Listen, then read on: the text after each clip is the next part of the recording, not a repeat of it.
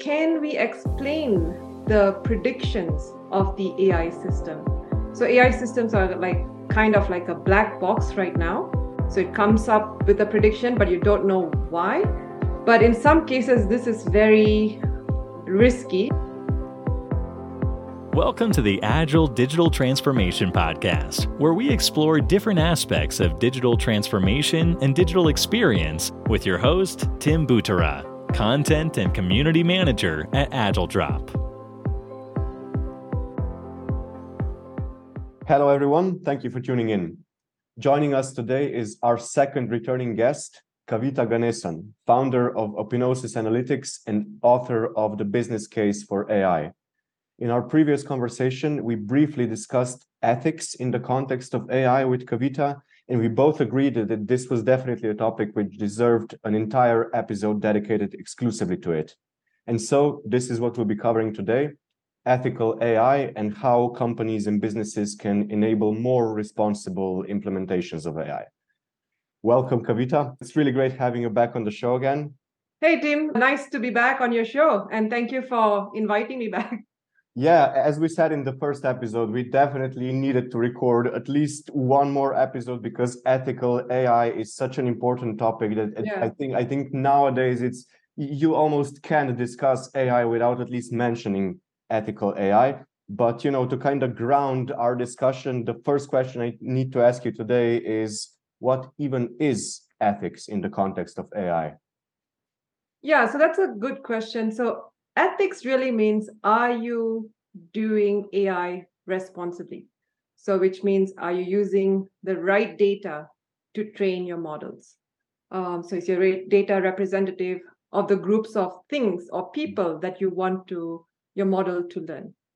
Are you considering the short-term and the long-term risks of deploying specific AI systems? So for example, if you have an AI system that's trying to predict if somebody should get a loan or not. So is your AI model being fair in those instances? So let's say you release a self-driving car that uses AI behind the scenes, and it's an out-of-whack car that has a poor quality AI system behind the scenes. And the risks are so high that it can kill pedestrians, it can kill the drivers. So are you considering those types of risks before deploying models? And another thing is, can we explain the predictions of the AI system? So AI systems are kind of like a black box right now. So it comes up with a prediction, but you don't know why. But in some cases, this is very risky, like in the case of healthcare. It's predicting that this patient has a high risk of having lung cancer. But the doctors need to know why, what's the evidence that this patient actually has a high risk of lung cancer. So that's another aspect of AI ethics. And the last thing that I think that is not really being discussed as frequently is if AI is being used in the right context. Because you can use AI as a sole decision maker, or you can use AI as a second opinion. So how are you using AI? So in the case of healthcare, let's say you have cancer. Not you in particular, but a person has cancer, and the AI system is coming up with a treatment plan for you. So can you really trust this treatment plan just based on the sole prediction of the AI system? So what if the treatment plan is not effective? Who is to blame? Is it the AI system? Is it the doctor? Or is it the hospital that decided to use the AI system? So I think the context in which AI is being used is a big aspect to AI ethics, which is not being discussed as often.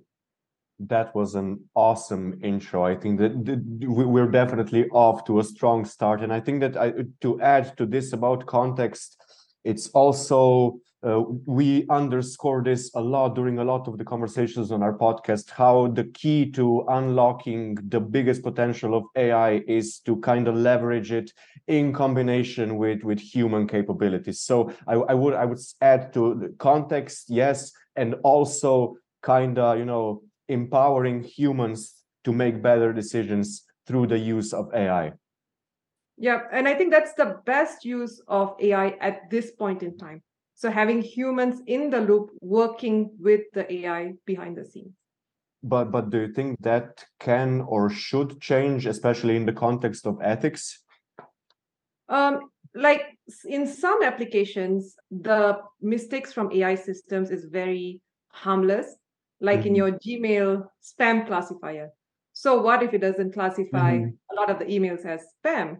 The end effect is not as harmful. But I think what's going to dictate how to use AI will be the application and the risks involved with those applications. So what would be some of the most frequent ethical issues when it comes to artificial intelligence? Yeah, the most common is, as you may have heard, is bias propagation. And this is largely because of the underlying data. And there can be different reasons why the data causes bias to perpetuate. So, for example, if historically certain groups of people have been discriminated against, then this discrimination is sometimes recorded in data. And this has happened with the recruiting tool, where the tool learned to dismiss women candidates. And that's simply because the data showed that male candidates were preferred in the workforce as opposed to women. So it just learned what the data was telling it. Yeah, so that's one area which is very common, bias propagation. Another area where I think that's not as discussed is plagiarism. The newer AI systems today, they learn from large amounts, like massive amounts of web data. So, and it has the capability to generate language like sentences, paragraphs, even whole articles. You may have heard of tools like Jarvis.ai, which helps you with copywriting. So because of that, it may spit out content that is identical to a source on the web, but you don't really know if the AI system has plagiarized this content or if it's really its own prediction of words. So it's hard to claim plagiarism, and it's hard for this AI system to even produce any type of attribution because it's just learned based on this bag of data. Yeah. Then another area, I think, common ethical issue when it comes to AI is the misuse of the AI system itself. So a few months ago, the Ukrainian state leader was portrayed as saying something he did not say using a tool called Deepfakes, which is an AI tool that can portray people as saying something, different things. It depends on how you train it. So this is a case of a bad actor using the AI tool in an inappropriate way. So it's a basic misuse of technology. And it can happen in any context. Like you can use AI to hyper-target objects in a war. So you can use AI system to do really unethical things, and it is already happening. And it's happening quite often. Yep, I think that we've definitely seen a lot of that. But one thing that really kind of spiked my interest in this answer was the part about plagiarism. And you focus mostly on copywriting, but what we've seen in the past few months, I think a real resurgence of is the rise of AI-generated visual art through platforms like DALL-E or DALL-E, I guess it's pronounced. Yes. And what I've already encountered, like of artists complaining on Twitter, how they would post some of their work, and then somebody would comment and be like, "Oh, this is cool. Which kind of AI generator are you using for this?" And it's like, this is my original art. And people are like, "Oh no, you're lying. This looks too much like the one generated by DALL-E," because DALL-E was literally trained on the art that was produced by real people. Exactly. And I was also thinking that the rise bowl of these artists is now going to be affected by these AI systems because it's using their art to produce a combination of different art, and these people are not being paid for it. So yeah. And also this was like when we started talking about concerns about AI taking over jobs, like one of pretty much the only consensus was that, okay, at least artists are safe, at least people in creative positions are safe. But what we're seeing now seems to really contradict that. Yes, people in creative positions are not safe anymore, definitely. Yeah. So in this light, how can we avoid these biases and prejudices that are propagated by AI systems? So when it comes to training AI models, you need to be very, very careful about the source of your data. So let's say you're coming up with a model and you know that the data comes from a source that has inherent biases in it. So let's say you're trying to develop a recruiting tool, but you're using data from a tech company, which you know is predominantly male workers. And if you train on such data, you know that there could be some prejudice against women in that data. So you want to be aware of the types of data you're using, the attributes in that data, and the potential biases from those sources. And you can also proactively eliminate certain attributes when training models. So let's say things like race, age, gender, and skin colors often like very sensitive issues. So maybe you want to eliminate the use of those attributes when training models. So it learns from other things like your skills, like basically anything else but these sensitive matters. So you can proactively do things. But the best way to find biases is to rigorously evaluate your AI models. So once you have a version of your AI model that's ready for deployment, before it goes anywhere into production, you want to subject it to different types of data that it may have never encountered before and see how it's failing. So is it, in this case, dismissing maybe younger candidates if it's a recruiting tool, or older candidates if it's a recruiting tool? So trying to really understand its behavior will help surface a lot of those biases as well. And then you can come up with ways to address those biases. So let's say it's discriminating against older people. That means it makes a lot of mistakes on that group of people. So maybe you can enhance your data set to have more older people in the mix. So there are a lot of things you can do once you understand the model's behavior. But I guess, I mean, it wouldn't be too much of a stretch to say that I guess all data sets are biased in one way or another. How does bias even get ingrained in data so much? Yeah, so I think every data set has its own biases. For example, some data sets are so small that they may only represent certain groups of people. And we see this commonly in facial recognition systems, where the data is predominantly white, male, young subjects. And there are fewer kids, there are not as many women, not as many old people and people of color. So the AI system tends to make a lot of mistakes on these minority groups. So you think that the AI system is being biased, but really the data is not representative of the groups. And this might just be because the data is too small. So that's one way bias happens. And another way that bias happens is the historical and societal biases, which gets recorded in data over time. So if specific groups of people have been denied loans for some reason or the other, maybe because of our own prejudices, this is actually recorded in data. And if you try to use the data just right off the bat without any analysis and train a model for loan prediction, like who should get a loan and who should not get a loan, then you're going to perpetuate the same biases because it's already ingrained in data. So data sets can get biased in a lot of different ways. And also, like if your data stores operate in silos in your company, so you're not getting, you may use data from a data set from maybe branch A, but not from branch B. So your data set itself is not representative. So you've automatically introduced bias in your data right there. So bias seeps in a lot of different ways, and it's just perpetuated through these algorithms.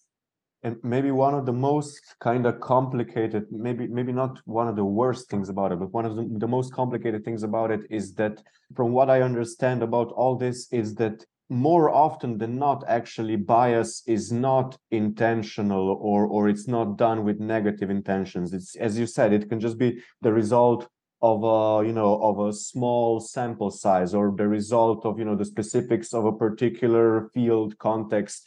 But then that does have negative connotations and a negative impact throughout history, if it gets ingrained in culture and society. So it's really interesting how something, it's really, I guess, we can revisit or kind of use the popular quote, how kind of, about the road to hell being paved with good intentions, and how, even if something isn't intended as bad, or maybe has good intentions, it can lead to negative consequences for a lot of people, actually. Yeah, that's absolutely right. So we are not trying to be biased, but because the bias is present in data, you are inherently perpetuating that bias. But there are like small cases where when we are developing algorithms, our biases can seep into the algorithm. So maybe we think that certain attributes are good predictors of something, like maybe skin color. You may inadvertently use that because of your own beliefs. But that is rare compared to what's present in data. So a lot of times we are just using data as is and not paying attention to where it's coming from, what are the biases within the data. So that's the main cause. I think data collection is actually also a very important aspect of ethical AI. And I mean, it's kind of twofold. It's not just what kind of data it collects, so as to kind of eliminate bias, but also, I'd say also how that data gets collected, right? Because of all the privacy regulations and all the talk around privacy, I think that this is kind of twofold. Data can be used in nefarious ways, but it can also be, before that, it can be collected in kind of illegal or shady ways. Correct. Yeah, that's right. And if you collect data without the consent of the users, and then you use all attributes that the user may not want, so there are problems around there. Yeah. But what about, now we discussed what you need to do if you want to deploy AI super irresponsibly, but what should businesses do to deploy more responsible AI? So the first thing is to start with your data sources. So whenever you have an AI system that you're going to develop, you want to know the sources of your data. So if it's coming within your company, you need to ensure that it's representative of all groups, of all branches, of all countries where your company is situated. So make sure it's representative. There's a holistic view of your data, covers all conditions, and then also understand what types of biases is present in your data. And you can do this through the data analysis itself. You can look for things like class imbalance issues. There are a lot of things you can do just by plain data analysis. And also, in terms of the application, what kinds of biases it can potentially create. So think about the end effect. So if you're developing a tool that predicts the risk of lung cancer, so what are the ways it can go wrong, or it can do things unfairly? So think about that. So that will give you ideas on how to avoid this situation and how to handle it. So that's the first step. So your data. The second step is to have like an independent committee to actually review your model's behavior. So this committee should be trained to be very fair, I guess, and just want to look for problems in the model and segment the problems in different ways. So maybe by age group or by skin color. See how the model is behaving under different conditions. So rigorous evaluation will also surface all the problems in the model, and that will give you cues on how you can improve your model. So I think these are the two main ways to get started. What about, I think this was mostly focused on businesses that haven't yet deployed AI and need to do so responsibly. But what about instances where a business has already rolled out their AI implementation and they're already, kind of doing it, but they then realize that it's maybe super biased and very unethical? What can they do about that? Correct. Yeah, that's a great point. Yeah. So what you can do is peel back the layers. So bring your model back in-house, form your data set to test the models that are already in production. And you need to do the same thing. Basically, your committee needs to fairly assess this model and find problems with it. So once you find the problems, you can iterate and improve your model, and then just redeploy this newer, non-biased model. Mm-hmm. And the same thing with the newer AI tools like GPT-3. These tools don't require you to do a lot of training, but you can use it right out of the box. So, but it may be biased because it's trained on a lot of web data.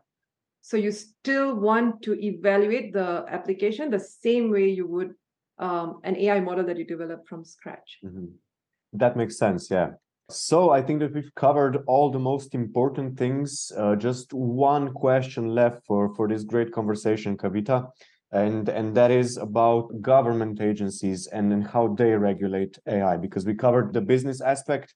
So what can government agencies do to regulate AI in a way that reinforces more ethical AI? Yeah, so I think the first approach is to regulate how AI is being used. So the applications of AI. So, for example, you may not want AI to be used in law enforcement to find criminals, simply because if the AI makes mistakes, then an innocent person can go to jail and their whole life is ruined because of this. Like they may not be able to get jobs after that. They'll be ostracized by society. So the stakes are really, really high. And then they have to go into the system to be supported by the government. So the end effect is bad for everyone. Mm-hmm. So by regulating specific applications and how they are used, will prevent bad actors and will prevent basically discrimination and unfair side effects. Mm-hmm. The second way, I think, is to regulate how data is being collected and used by these companies. So let's say you upload images of yourself. So can these companies on like social media, so can these companies, without your permission, use this data to improve their facial recognition system? So are they allowed to do that? Or should they ask for permission? So because you may not want to have your data used in any way to train models. So Facebook, for example, not recently, but a few years ago, got in trouble because they ran their facial recognition system on images uploaded by different users without their permission. So their face got tagged. And people may not want their face to be tagged. They may not want people to know that they're in a particular image, but Facebook did it anyway. So they were fined because the government found that this was an unethical use of AI. So questions like data collection, how the data can be used, all of that needs to be somehow regulated. So the best way is to seek permission from the user. Hey, can I use your data to train my models? Or can I tag your face using this AI application? So ask for permission instead of doing first and then getting fined later on. Yeah, I just wrote down in my notes that they're basically following the model of don't ask for permission, ask for forgiveness. And yes. Even though they got fined, I'm sure that they were actually fine. Yes, they were actually fine after being fined. Yeah, exactly. Yeah. But it's just unethical for your face to be used without your permission. Yeah. I think using AI for facial recognition is one of the most ethically kind of inconvenient uses of AI. I think that it ties back to what you said before, how facial recognition tends to be super biased based on like ethnic origin of people, and tying this to the thing you said about kind of not using AI in law enforcement because of the potential it has for misuse. I immediately thought of, facial recognition and somebody being convicted of a crime based on the AI algorithm accusing them based on facial recognition. So that there's just so many, all kinds of trouble that you run into if you don't regulate it well. And as you said, if you just you just need to refrain yourself from using it in certain contexts because the risk is too great. Yeah, the stakes are too high. Yeah. Rather than not using it at all. Yeah. Kavita, this was an amazing conversation. I have to say that it was even better than the first one, and the first one was awesome already. So yeah, I'm really glad that we had you back, and I had a feeling that this would be another excellent one. I can't wait for everybody else to hear it as well. But just before we wrap it up, if people listening right now would like to reach out to you or learn more about you, where can they do that? Yeah, so the best way is to go to my website, kavita-ganesan.com, and you'll have it up in your notes, right? Of course, yeah. And you can connect with me on LinkedIn, but the best place to start is to get to my website. And I have 3 free chapters of my book that you can download. Awesome. And thank you for having me back. Yeah, it was great. And I guess we'll do another one next year. Sure. I look forward to that, yeah. Awesome. Thanks again for joining us, and have a great day, Kavita. Thank you, Tim. And to our listeners, that's all for this episode. Have a great day, everyone, and stay safe. Thanks for tuning in. If you'd like to check out our other episodes, you can find all of them at agiledrop.com/podcast, as well as on all the most popular podcasting platforms. Make sure to subscribe so you don't miss any new episodes, and don't forget to share the podcast with your friends and colleagues.